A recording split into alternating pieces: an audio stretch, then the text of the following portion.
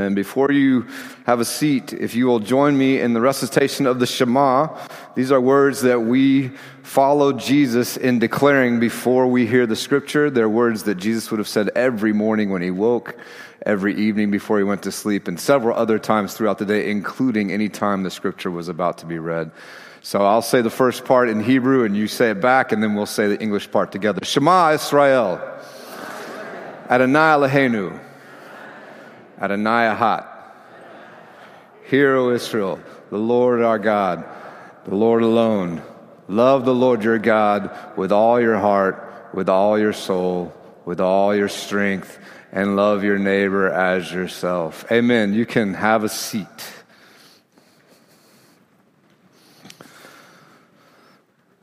Lazarus, come out. Take off the grave clothes. Most of us can probably hear those words and call to mind a strange story about a man being raised from the grave. In fact, we probably don't even need to hear those words in order to bring the story to mind. We probably just need to hear the name, Lazarus. I had a roommate in college that took the same Spanish course as me, and this particular roommate had a hard time actually showing up to class. And after missing several weeks, he finally showed up to class one day, late, and our professor stopped teaching, looked at my roommate, and then said something in Spanish that made everyone laugh. I have no idea what he said, but I did catch one word, Lazarus. And then I knew he was comparing my roommate to a dead man coming back from the grave. I knew the name, but to be honest, I didn't know the story all that well. I knew Lazarus was dead and buried and that Jesus called him out of the grave, but that's about it. I mean, that in and of itself is pretty fantastic. I figured that was the point of the story, that Jesus can do miracles, including raising people from the dead.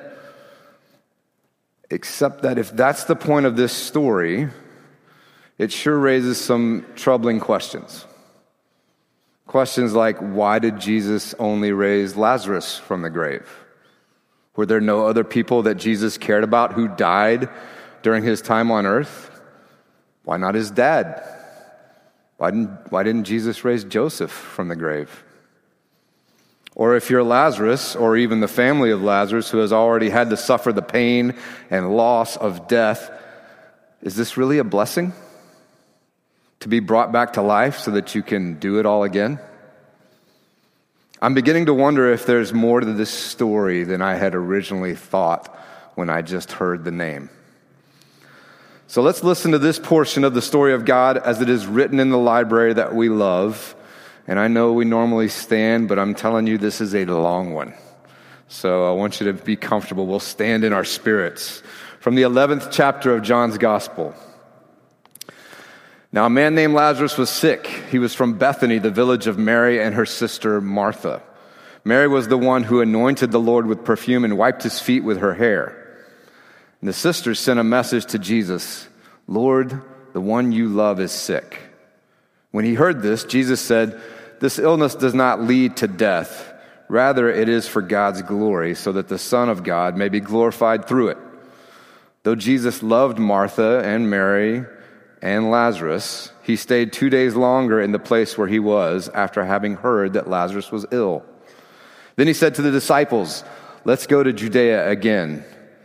The disciples said to him, "Rabbi, the Judean religious authorities tried to kill you, and yet you're going back there?" Jesus answered, "Are there not 12 hours of daylight? Those who walk during the day do not stumble because they see the light of this world. But those who walk at night stumble because the light is not in them." After saying this, he told them, "Our friend Lazarus has fallen asleep, but I am going there to awaken him." The disciples said to him, "Lord, if he's fallen asleep, he will be all right." Jesus, however, had been speaking about his death, but they thought that he was referring merely to sleep. Then Jesus told them plainly, "Lazarus is dead. For your sake, I'm glad I was not there, so that you may have faith. Let us go to him." Then Thomas, who was called the twin, said to his fellow disciples, "Let us also go, that we may die with him." When Jesus arrived, he found that Lazarus had already been in the tomb for 4 days. Now Bethany was less than 2 miles from Jerusalem, and many of the Judean religious establishment had come to Martha and Mary to console them about their brother. When Martha heard that Jesus was coming, she went and met him, while Mary stayed home. Martha said to Jesus, "Lord, if you had been here, my brother would not have died. But I know that even now God will give you whatever you ask." Jesus said to her, "Your brother will rise again." Martha said to him, "I know that he will rise again in the resurrection on the last day." Jesus said to her, "I am the resurrection and the life. Those who trust in me, even though they die, will live, and everyone who lives and trusts in me will never die. Do you believe this?" She said to him, "Yes, Lord, I believe that you are the Messiah, the Son of God, the one coming into the world." When she had said this, she went back and called her sister Mary and told her privately, "The teacher is here and he's asking for you." When Mary heard this, she got up quickly and went to him. Now Jesus had not yet come to the village, but was still at the place where Martha had met him. The mourners who were in her house, consoling her, saw Mary get up quickly and run out. And they followed her because they thought she was going to the tomb to weep there. When Mary came to Jesus and saw him, she fell at his feet and said to him, "Lord, if you had been here, my brother would not have died." When Jesus saw her weeping, and the mourners who came with her also weeping, he was greatly disturbed in spirit and deeply moved. And he said, "Where have you laid him?" And they said to him, "Lord, come and see." Jesus wept. So the mourners said, "See how he loved him."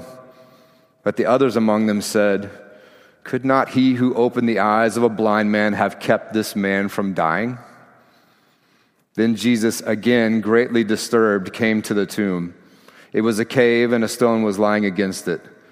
Jesus said, "Take away the stone." Martha, the sister of the dead man, said to him, "Lord, already there's a stench because he has been dead for 4 days."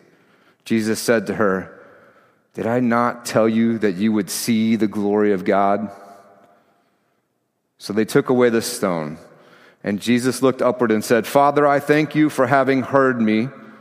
I knew that you always hear me, but I have said this for the sake of the crowd standing here, so that they may know that you sent me." When he said this, he cried with a loud voice, "Lazarus, come out!" The dead man came out, his hands and feet bound with strips of cloth, and his face wrapped in a cloth. Jesus said to them, "Unbind him and let him go." The story of God told for the people of God. Thanks be to God. All right. I know that was a long story, but hearing it really helps. Something amazing does happen in that story. A man is raised from the dead. That is miraculous. There is no question about it. Yet in spite of this amazing miracle, I can't help but notice that most of the story is not about the miracle. The miracle, the sign, only comes at the very end. There are 44 verses in this story. Only the last 2 talk about the miracle that Jesus performed. Of the 813 words used to tell this story in English, only 45 are about Lazarus being raised from the dead. And they're the last 45. And don't get me wrong, the miracle is important. It's amazing, but it sure doesn't seem to be the point of the story. If it is, then why does John spend so much of his storytelling energy elsewhere? The story opens briefly with a talk of Lazarus dying, and then ends briefly with Lazarus no longer being dead, but there is so much more going on here. Much of this story seems to be about Jesus interacting with different people as the Lazarus situation plays out. John seems to focus most of his storytelling energy on giving his audience eavesdropping privileges on all the conversations that Jesus has along the way to the tomb. And then, toward the end of the story, just before Lazarus is raised from the grave, there's an incredibly strange scene. This story that should be about triumph and celebration and resurrection and life actually ends with Jesus crying and upset. Now, to me, that seems out of place. I wonder if that's the point, for the out-of-place bits to draw our attention. But before we wrestle with that, let's use our eavesdropping privileges that John has given us to listen in on the conversations that Jesus has along the way to the tomb of Lazarus. Let's start with the disciples. The first scene into which we are invited is between Jesus and the disciples. Jesus receives the message that Lazarus is sick and then waits for 2 days, like you do, and then tells the disciples that they're all heading to see Lazarus in Judea. Now, a brief side note here, in case like me, you find it strange that Jesus hears that Lazarus is sick and then decides to wait a couple of days. First century Jewish tradition held that once someone died, their soul hovered around their body for 3 days, hoping to re-enter. Accordingly, on the 4th day, burial preparations were finalized and tombs were sealed because resuscitation was no longer possible. The deceased were really dead. Now, Jesus seems to wait on purpose to make sure that Lazarus is officially dead, according to religious tradition. But when the disciples hear that Jesus wants to go back to Judea for Lazarus, they do not think that's a good idea. What we see in their interaction and hear in their dialogue is that the disciples, not surprisingly, see Jesus as their rabbi. They literally call him rabbi, which is the Hebrew word for teacher. These disciples want to protect their rabbi. They know that the religious authorities of Judea see Jesus as a threat, so they conclude that going back to Judea is just asking for trouble, which is a perfectly logical conclusion. They argue, but their rabbi will not be swayed. Even when they give in, and Thomas states, "Let us also go, that we may die with him," they are still behaving like dedicated students committed to following a trusted teacher. If we can't stop our rabbi from going to Judea, then we better go with him.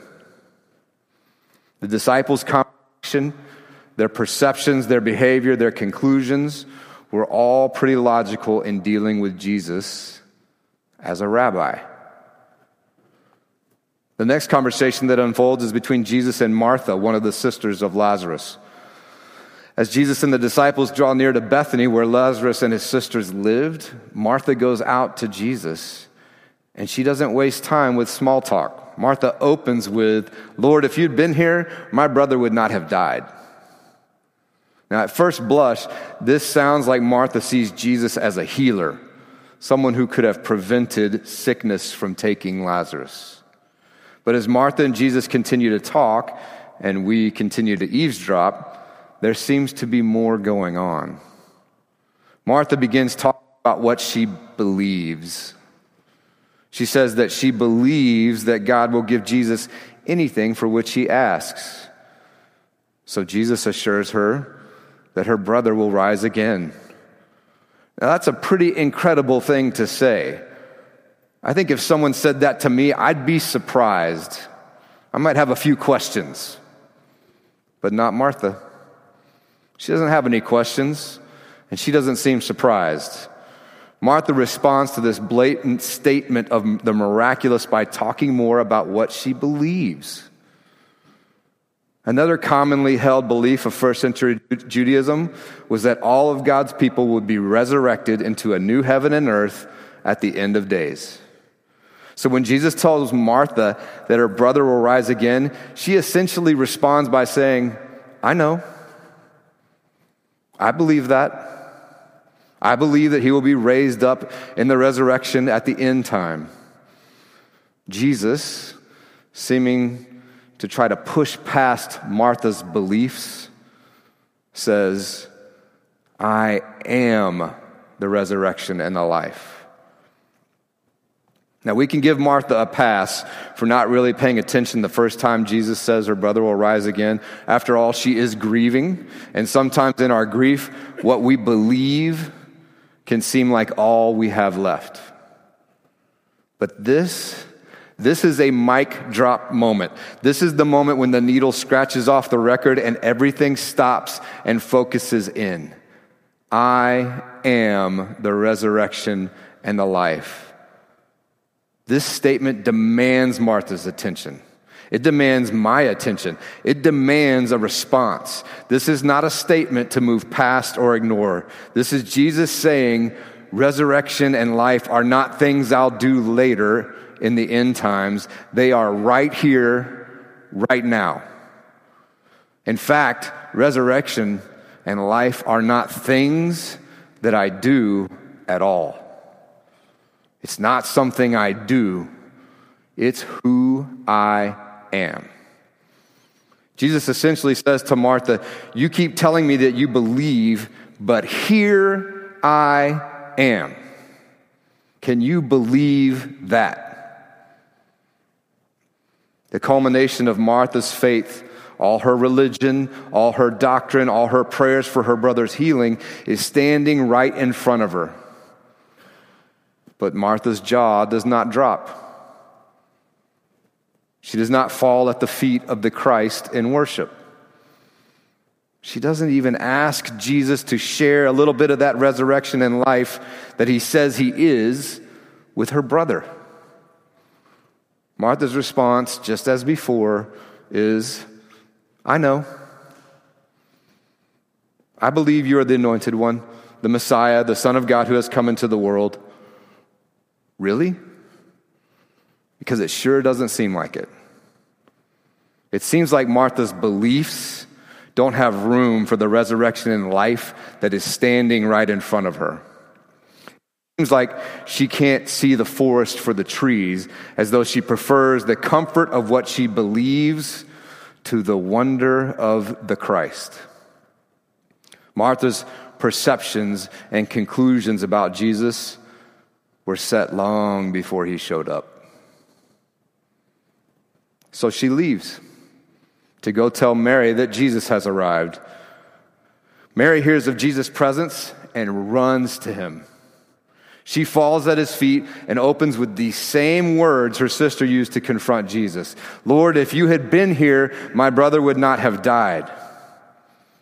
Now, we may be tempted to think that because the two conversations begin with the same words, that the sisters see Jesus in the same way, but I'm not sure that's the case. Martha meets Jesus with her beliefs. She makes statements of sound theology and commonly held religious doctrine. Mary, on the other hand, runs to Jesus and collapses at his feet in tears and complaint. This does not seem to be a detached theological discussion for Mary. Why weren't you here? Why didn't you show up? If you had been here, my brother would not have died. This conversation is between two friends, one of whom feels betrayed. It's as if Mary collapses at the feet of Jesus crying, I thought you loved us. Where were you when we needed you? You're supposed to care about us. You're supposed to be our friend. Why didn't you stop this? Mary's conversation with Jesus is personal. Jesus is not just a rabbi who needs protection and a healer who arrived too late. He's not just a piece of her religious puzzle. Jesus is her friend. But Mary's not alone. When she runs to Jesus, she is followed from her home by all the mourners who had gathered around her family. Pious Judeans, the religious elite, the scriptural authorities who knew that comforting the bereaved was their religious and righteous duty. And as they watch Mary and Jesus interact, another conversation unfolds. The mourners around Mary ask each other, could not he who opened the eyes of the blind man have kept this man from dying? These people recognize Jesus as a miracle maker, a sign giver. He's given signs before. He's done other miracles. Why not now? Why didn't he prove himself when Lazarus was sick? This crowd whispers, if he is who he says he is, why didn't he prove it? And now, after all those conversations, we have finally arrived at the tomb of Lazarus. Remember that strange scene that I mentioned, the one that seemed out of place, the one where instead of celebrating the coming triumph of a dead person who's raised from the grave, Jesus cries? We're there. The scripture tells us that Jesus weeps. Our standard English translation set this up by saying that Jesus was deeply moved in spirit and troubled, which sounds very dignified and proper and polite, but I have to tell you that translation doesn't hold up. This scene at the tomb is anything but proper and polite. The Greek words that are so poorly translated there as deeply moved in spirit and troubled are accurately better translated as angry, indignant, and agitated. Jesus doesn't respond to all these conversations, all these people, by quietly weeping. He doesn't ask for a moment so that he can take a knee, brush back his tears, and regain his composure. This is messy and ugly and angry and loud. His disciples, following their rabbi, thought that the resurrection and the life needed their protection. Martha, scolding the tardy healer, evades the present power of the Word made flesh behind the safety of a statement of belief. Mary, collapsed and crying, believes that the Good Shepherd has failed her. The mourners, looking on from the sidelines, wanted the light of the world to give them a sign. They needed some proof. They're all there, and they've all missed it. In anger and indignation, Jesus cries, "Where have you laid him? Take away the stone. Come out. Take off the grave clothes."